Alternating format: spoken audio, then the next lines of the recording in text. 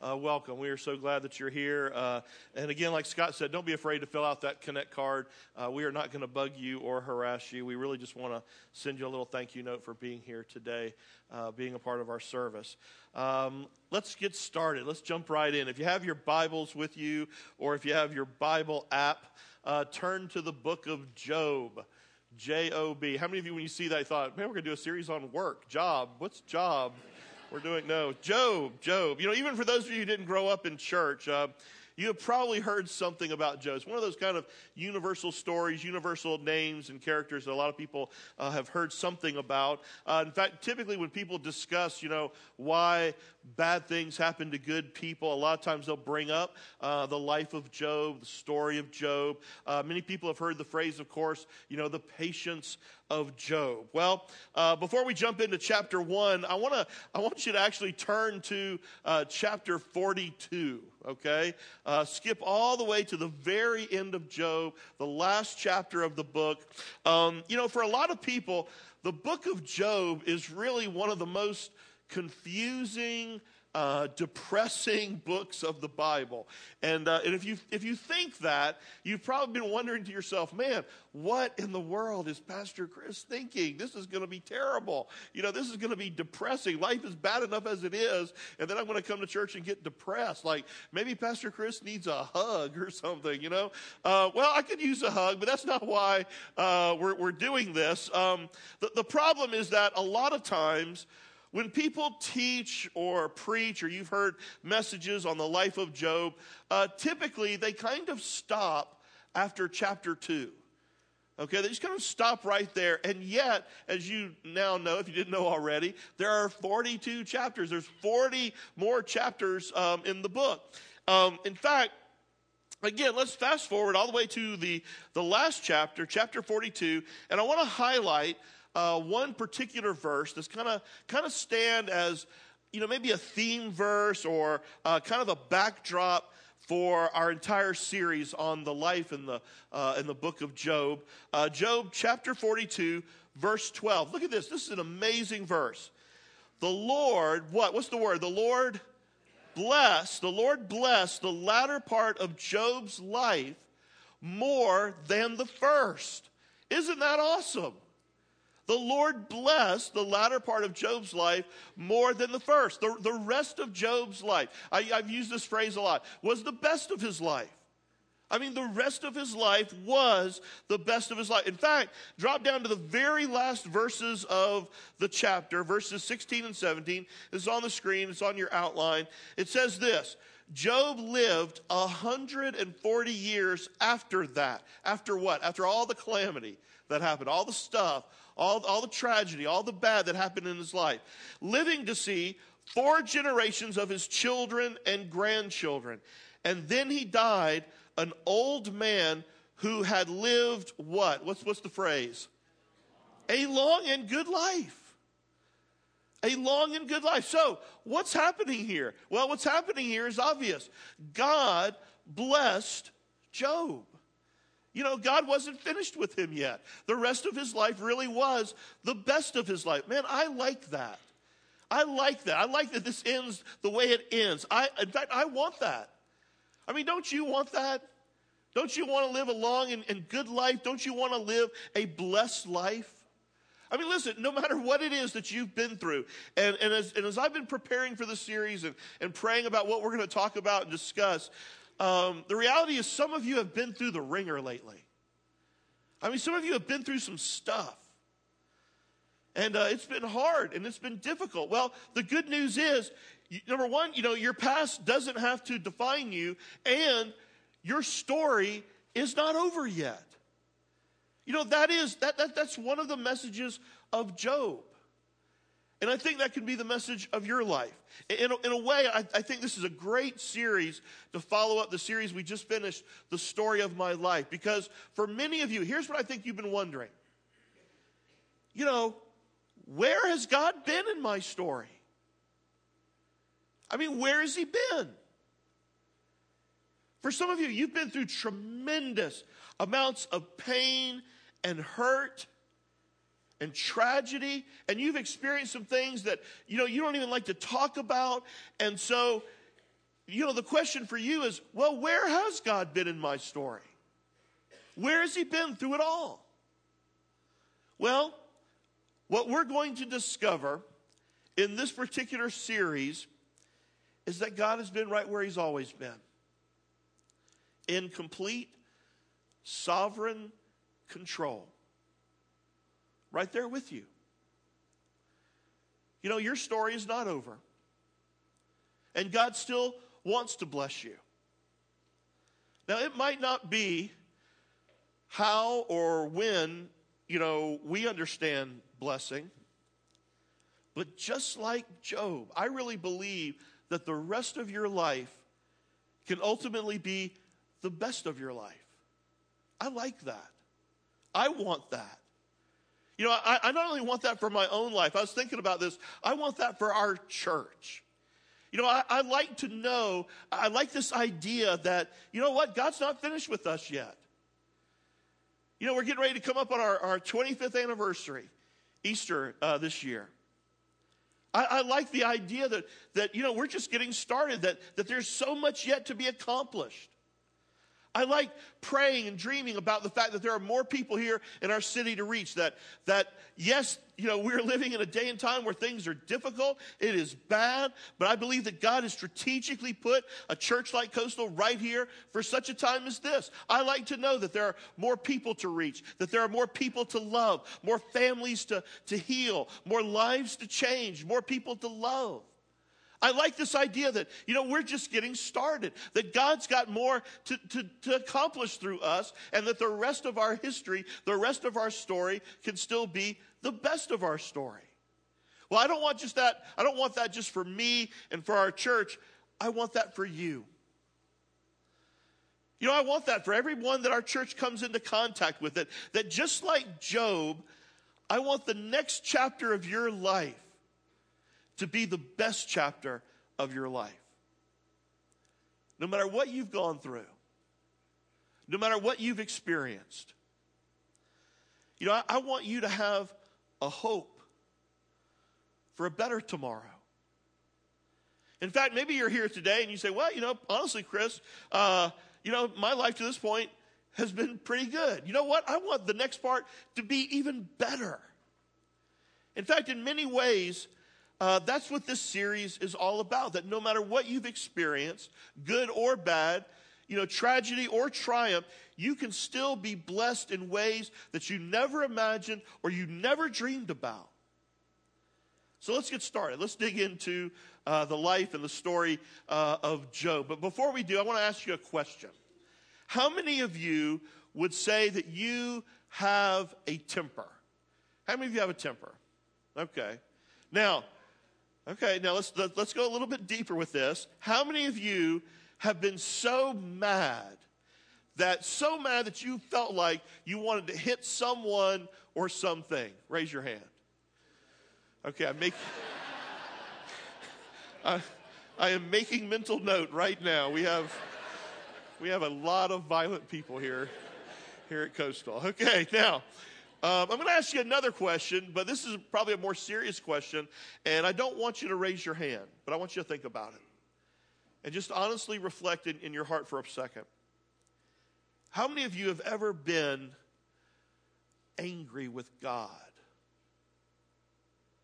Angry with God. Now, my belief is that we probably all have. There have been times in all of our lives where we were just ticked off and frustrated with God. Now, nobody likes to talk about that, or at least I'll say this. Nobody likes to admit that, especially in church, right? Because, we're supposed to put on the happy face here and not say, honest things like that.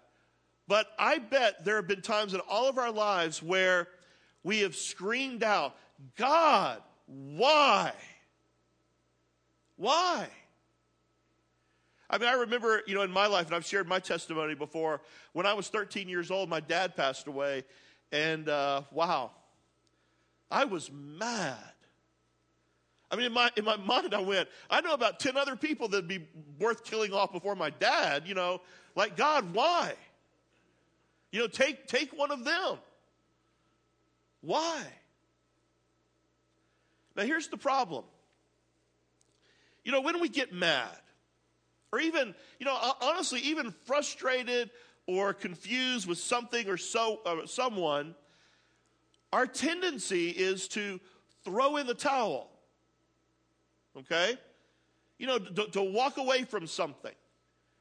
To give up on it. I mean, think about it. Whether it's a subject in school, maybe you took a language, a foreign language in school, like Spanish, French, whatever it was, and you like, wow, I am never, let's talk about confusing and frustrating. I'm walking away, never coming back to a foreign language. Or maybe it was math for you. Or maybe it wasn't a subject in school, it was, getting out of debt. And it got difficult, it got hard, you got angry. It's like, enough is enough. Let's pull those credit cards back out. Or maybe exercising. Or, more importantly, a relationship. And you got angry, you got mad, you got frustrated. Or maybe even a relationship with God. Again, if something is frustrating, confusing, and makes you angry, we tend to walk away from it. We tend to give up. Now, listen to me for a second, because this is really important as we dig into the story of Job. No matter how angry, frustrated, or confused you are right now with God, don't walk away from Him. Don't walk away. I promise you, God has not given up on you. He has not walked out on you. Now, how do I know that? Because I know some of you are thinking, Chris, I'm not sure. How do I know that? Well, one, you're here. You are here and you are alive. And I've said this many times. If you're not dead, God's not what? He's not done with you. Listen, maybe the thing that you needed to hear today more than anything about as we get into Job is that simply, listen, God loves you. God loves you. And He has a plan for your life. He's not finished with you. He still wants to bless you. The rest of your life can be the best of your life. God has a plan for your life, and He wants to do in your life what He did in Job's life. In fact, Jesus said it like this. He said, I have come that you might have life and have it more what? Abundantly. Some translations say more completely. God wants to bless you. He wants you to experience the abundant life. There is more to this life. And God wants you to experience that. In fact, write this down. God's love for you is big enough to handle your anger. I think sometimes we do people a disservice in the church when we kind of scold people for getting angry, frustrated, or confused with God, or even, to doubt God. Listen, I think this ought to be a safe place where we ought to come to God honestly with that and say, because all throughout Scripture, in fact, you see the people that God tended to use in the greatest way were the people who were the most honest with God. Sometimes the people who had the greatest doubts or the most frustration or the deepest anger. Listen, God's love for you is so big and so great that He can handle your anger. He can handle your doubt, your confusion. One of the themes of the book of Job, and there are many, but it really is just the faithfulness of Job. That he didn't walk away, that he didn't throw in the towel, that he didn't give up. You see, even when Job could not see the hand of God, even when he couldn't trace the hand of God, he continued to trust the heart of God. Even when it appeared that God might have been absent, or that God had abandoned Job, Job remained faithful. And he discovered that God was always there. Listen, we need this today. We need the message of Job. We need this series. Some of you are going through some difficult, painful stuff. And let me say this. Let me just be honest, because sometimes, Sometimes I see what television preachers tell people, and it just makes me sick to my stomach. Listen, some of you are going through some difficult stuff, and if you're not right now, listen to me loud and clear. You will. You will. You are either in a valley, right now you are in a valley, you're headed to a valley, or you're coming out of a valley. That is the fact of life. You're either in one right now, you're either heading toward one, or you're walking out of one. That's life. But the message of Job and the message of this series is hang in there. Remain faithful. Don't give up. We used this verse a couple of weeks ago, Galatians 6:9. So don't get tired of doing what is good. Don't get discouraged in what? Give up. Don't give up. He says, hang in there. Don't get discouraged. Don't get discouraged when you're doing the right thing. Don't get discouraged when it seems like you're the only one doing the right thing. Don't get discouraged when doing the right thing is difficult and it's hard. He says, don't give up, for you're going to reap a harvest of blessing. You will be blessed at the appropriate time. Now, again, it might not be in ways you think or you imagine, but it might be even better. So let's dig in to the story of Job. And then at the end, I'm just going to wrap it up and make two quick points today. Number one, Job, chapter 1, beginning in verse 1. In the land of Uz, don't you like that name, Uz? I love some of the Bible names and places. In the land of Uz, there lived a man whose name was Job. This man was blameless and upright. He feared God and shunned evil. He had 7 sons and 3 daughters, and he owned 7,000 sheep, 3,000 camel, 500 yoke of oxen, 500 donkeys, and he had a large number of servants. He was the greatest man among all the people of the East. So the story begins that Job, the Bible says, was blameless and upright. In other words, we know that Job was a godly man. He did the right thing, okay? He had a large family. Had a great relationship, obviously with his wife, a lot of kids, 7 sons, 3 daughters. He's a wealthy man. He owned a lot of land, owned a lot of livestock. I mean, it appears, man, Job has everything. He's got it all. He is living the good and the godly life, okay? Now, verse 4. His sons used to take turns holding feast in their homes. And they would invite their 3 sisters to eat and drink with them. In other words, they liked to party, okay? They were a happy family, loved to party, loved the festivals and the feast. And it says, when a period of feasting had run its course, Job would send and have them purified. Early in the morning, he would sacrifice a burnt offering for each of them, thinking, hey, perhaps my children have sinned and cursed God in their hearts. This was Job's regular custom. Now, again, what does that mean? Well, it means that Job, again, was a godly man. He loved his children, loved his family. In fact, so much so, listen to this, he took initiative. He took responsibility for their spiritual lives. It says regularly, this was his custom. They liked to party. He thought, well, sometimes in their partying, they might have said or done something that offends God. So I'm going to make sure that I make sacrifices for them. So he loves his family. He's a blessed man. He's wealthy. He has it all. He loves God. Now, that's the backdrop. In the meantime, God and Satan are having a conversation in heaven. And by the way, let me just say this.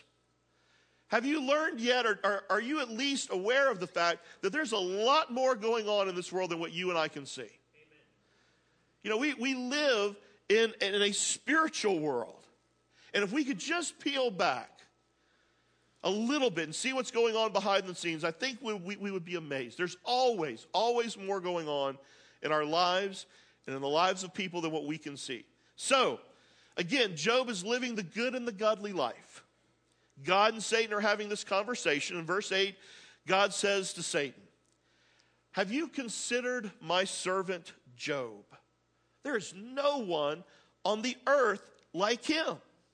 He is blameless and upright, a man who fears God and shuns evil. Now, what is God doing? He is bragging on Job. I mean, just saying, man, there's never been a man like Job. He is awesome. He is godly. He does the right thing. He walks away from evil. He does the godly thing. And then Satan replies like this. He says, well, yeah, of course, God, but it's because you've blessed him. Now, verse 9. Does Job fear God for nothing? Satan replied. Have you not put a hedge around him and his household and everything he has? You have blessed the work of his hands so that his flocks and herds are spread throughout the land.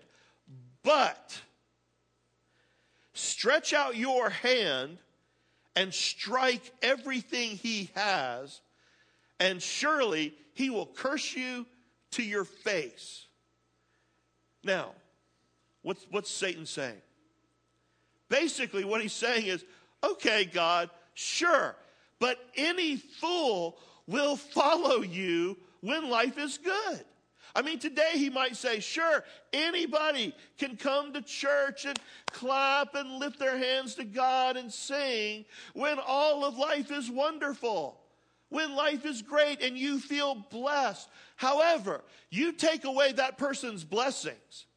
Things start going bad in that person's life. Things, are difficult and hard, and tragedy strikes. They will curse you. They will walk away from you. They will have nothing to do with you. Verse 12. The Lord said to Satan, very well then, everything he has is in your hands. But on the man himself, do not lay a finger. Then Satan went out from the presence of the Lord. So, very interesting. God tells Satan, okay, take away his blessings. You can do whatever you want with all of his stuff, but don't lay a finger on him physically. Don't harm him physically. Now, I don't want you to miss this. And this is one of the more confusing parts of our theology and of our faith, but listen to this. Satan had to get permission from God to act. Now, make no mistake about it. God has no equal. Okay? Don't think this in your head. Don't think, oh, this is a story of, this is God against Satan in some sort of, cosmic struggle of good versus evil. No. God owns Satan. Okay? Satan can't do a thing unless ultimately it passes through the hands of God. Always remember that. So, Satan leaves the presence of God, it says. And quite frankly, Job ends up having the day from hell. Okay? It's bad, literally. He has the day from hell. Ever have one of those where everything just goes wrong? I mean, you wake up in the morning, it's bad, it gets worse. You go to work, it's worse. I mean, all throughout the day, tragedy strikes. It's a terrible day. Well, in one day, Job loses everything. He lost all of his money. And you can read the whole story for yourself. All of his money, all of his land, all of his possessions, all of his livestock, all of his cattle. He is bankrupt and destitute in one day. Now, if that's not bad enough, it gets worse, okay? In that same day from hell, a natural disaster takes place. A natural disaster strikes, and all 10 of his children are killed. Now they say that there is nothing more painful than a parent losing one of their children. You know that a parent should never have to bury their child. I mean, I can't imagine that pain. Just recently we've had a lot of babies born here at Coastal, and I think it was actually we were talking to Scott about getting shots, or just having to do all the things that you have to do with babies and all that early on. I can remember the thing where they have to prick their heel and get the blood out. And I remember being there watching them, just squeeze their, it looked like they were going to rip their feet off. And, Jan had to leave the room. She's crying, and of course, they're doing all these things for their good, and yet it's so painful, for us to watch. I can't imagine. And then one day, all 10 of his children. But at the end of Job chapter 1, it says this. Listen to this. At this, Job got up, and he tore his robe, and he shaved his head, and then he fell to the ground in worship. By the way, first of all, he's mourning. He's deep sadness. He's in mourning. He tears his robe. He shaves his head. That's a sign, a symbol of mourning. It says, though, he fell to the ground in worship, and he said this, naked I came from my mother's womb, and naked I will depart. The Lord gave, and the Lord has taken away. May the name of the Lord be praised. In all of this, Job did not sin by charging God with wrongdoing. Wow. Wow. Well, the story doesn't end there. In Job chapter 2, just when you thought it couldn't get worse, it does. In Job chapter 2, God and Satan are having another conversation. Verse 3, then the Lord said to Satan, have you considered my servant Job? Now stop right there for a second. If you're Job, I'm pretty sure you're ready for God to stop bragging on you, okay? Hey, God, we're good, thank you. Thanks for the compliment. I'm your boy, but, that's enough. Because he keeps going. He says, listen, have you considered my servant Job? There was no one on earth like him. He is blameless and upright, a man who fears God and shuns evil, and, listen to this, and he still maintains his integrity, though you incited me against him to ruin him without any reason. In other words, I allowed you to take everything away from him, and he still follows me. He still worships me. And then Satan, and this is one of the things about Satan, there is this little ounce of truth in some of what he says, a little bit. He twists it, but there's a little bit of truth, and he says, well, sure he does. Of course he does, God, but he's still healthy. Right? And he is, right? There's the truth. He's still healthy. You see, you take away his health, and he will curse you and die. And God says, okay, you can do anything you want to him physically, but you can't take his life. You think about that. Basically, this sounds like a mobster movie. You can beat the crap out of him, but leave him within an inch of his life. That's basically what God says. And so, listen, Satan leaves the presence of God, and the next thing that you read is, and this I'm convinced now when I read through this, Job's got Ebola, okay? Read the story, verses 7 and 8. Listen to this. So, Satan went out from the presence of the Lord and afflicted Job with painful sores from the soles of his feet to the top of his head. And then, listen, it was so bad, it says, then Job took a piece of broken pottery and just scraped himself with it as he sat among the ashes. So, it's bad. It is terrible. In fact, it gets worse. It is so bad that several of his friends, we'll talk about his friends later. You're going to find out with friends like these who Who needs enemies, right? We're going to see that later. But some of his friends come to see him, which is great. But when they come to see him, Job looks so terrible physically. I mean, he looks so bad that they don't know what to say. Have you ever done that? You go to see somebody in the hospital or go see someone who's sick and you're like, wow, and they just, and so you don't know what to say. Well, it says that it's that bad that they sit in silence for 7 days. They just stare at him. They're afraid to say anything because he's that bad. Now, and it's so bad that even Job's wife comes to him in verse 9. Listen to this. This is his wife, Mrs. Job, okay? We don't know her name. Anyway, it says, are you still holding on to your integrity? Curse God and die. In other words, it is so bad that Job has lost everything that he owns, all of his children, lost all of his health. The only thing he didn't lose was his nagging wife. And she's like, curse God, die. Okay, so this is bad. I mean, again, you read the story. Now, stop right here at the end of Job chapter 2. And a lot of people do. They stop right here, and here's where a lot of pastors and preachers and teachers go with this. Here it is. You ready?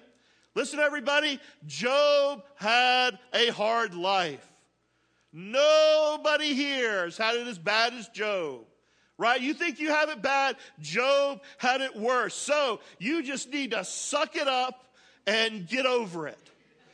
Okay? No matter what pain you think it is that you've been through and you've experienced, and we've all done this. We've used this on our kids, right?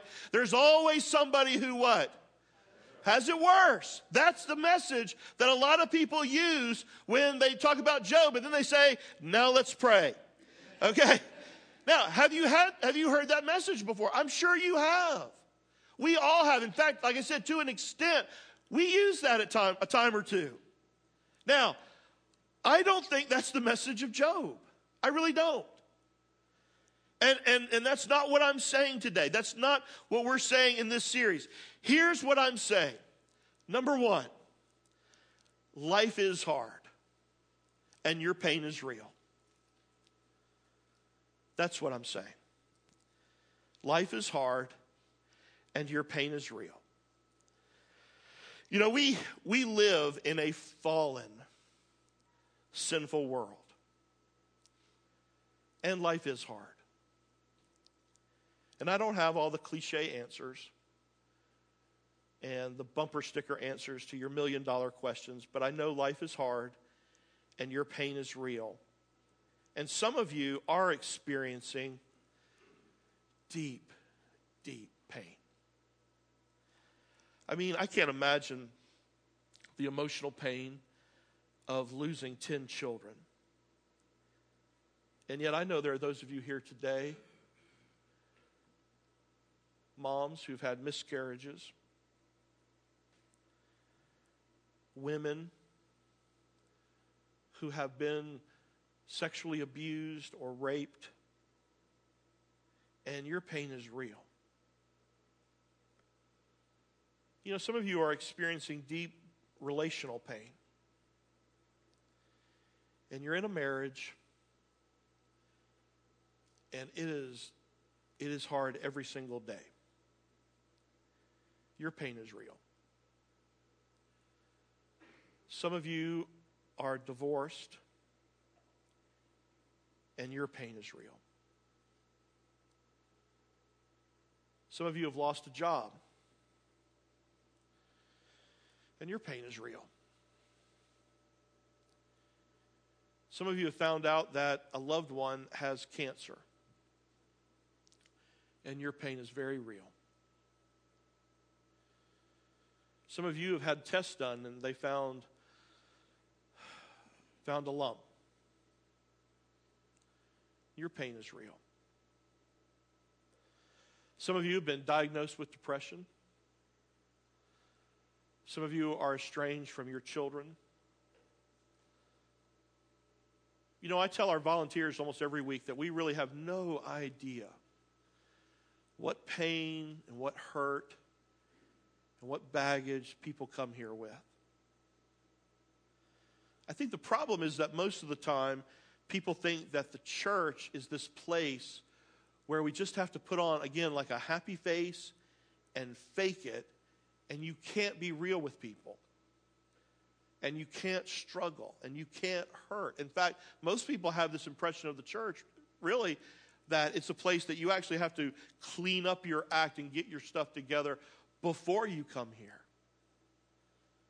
And I think part of the reason for that is that we have believed a lie that is as prevalent today as it was even in Job's day. And we're going to talk about that in this series. And that is, well, hey, God does good things to good people, and he does bad things to bad people. And if you will just have enough faith, you'll never be sick. You'll never experience pain, and you'll have all the money you'll ever need. And there are some people who teach that heresy. And so what happens as a result? The result is, you see, we tend to size up people and judge people and look at people who are going through bad times, or sometimes even worse, introspectively, we look at ourselves in pain, and you know what we think? God must be what? Punishing me. God must be punishing them. Now, there are two problems with that. One is Jesus, and the other is the Bible. Okay, let me ask you, come on. What do you do with Jesus? Who, by the way, was what? Perfect and in the will of God, and yet he suffered great pain. Now, I know you might push back and you go, yeah, but come on, Pastor Chris, that was Jesus. Okay, well then what do you do with all the followers of Jesus who were martyred for their faith, suffered greatly for their faith? And again, Job wasn't doing anything wrong. In fact, he was doing everything right. I mean, what do you do with the very words of Jesus himself, who said in John 16:33, I have told you these things so that in me you may have peace, okay? But in this world, you're going to have what? What does he say? Trouble. But here's the hope. Take heart. I have what? I have overcome the world. So number one, life is hard. And your pain is real. Which leads me to number two. Number two, God is still sovereign. And he still loves you. He is still sovereign. And he still loves you. Now, what does that mean? It means that God is still on the throne. He's not abdicated his position. He is still in control. And no matter what you and I go through, listen to me, listen to this. This is where it is difficult. No matter how good life is, no matter how bad life is, God is still in control, and he is still good. And he still loves you. You know, one of the things we've got to wrap our heads around is that my circumstances don't alter his character. He is still God. He is still good. He is in control. It just depends on how you and I are going to choose to view life. You see, listen to this. Are we going to allow our circumstances to determine our theology, how we view and think about God? Or are we going to allow how we view God, what we believe about God, to determine how we view our circumstances? How do you view life? Because at the end of the day, God is still God. He is still good, no matter what you and I are going through. Listen, we are simply not going to have all of the answers on this side of eternity. And we could talk about, again, the sinful, fallen world that we live in, the freedom of choice that we have, all of that. I still think it's difficult to wrap our brains around all of that and know we're still not going to understand it all. We can't see everything that's going on. We can't understand everything. Isaiah 55 says, for my thoughts are not your thoughts, neither are my ways your ways, declares the Lord. As the heavens are higher than the earth, so are my ways higher than your ways, and my thoughts than your thoughts. Now again, don't misunderstand this. I'm not saying that we don't have doubts, that we don't have frustrations, that we don't even get angry with God. You're going to find out Job got angry. Job had doubts. But hear this loud and clear today. God's love for you is big enough to handle your anger. And just because you can't see God's hand, that doesn't mean that he's silent. It doesn't mean that he's absent. He's still sovereign.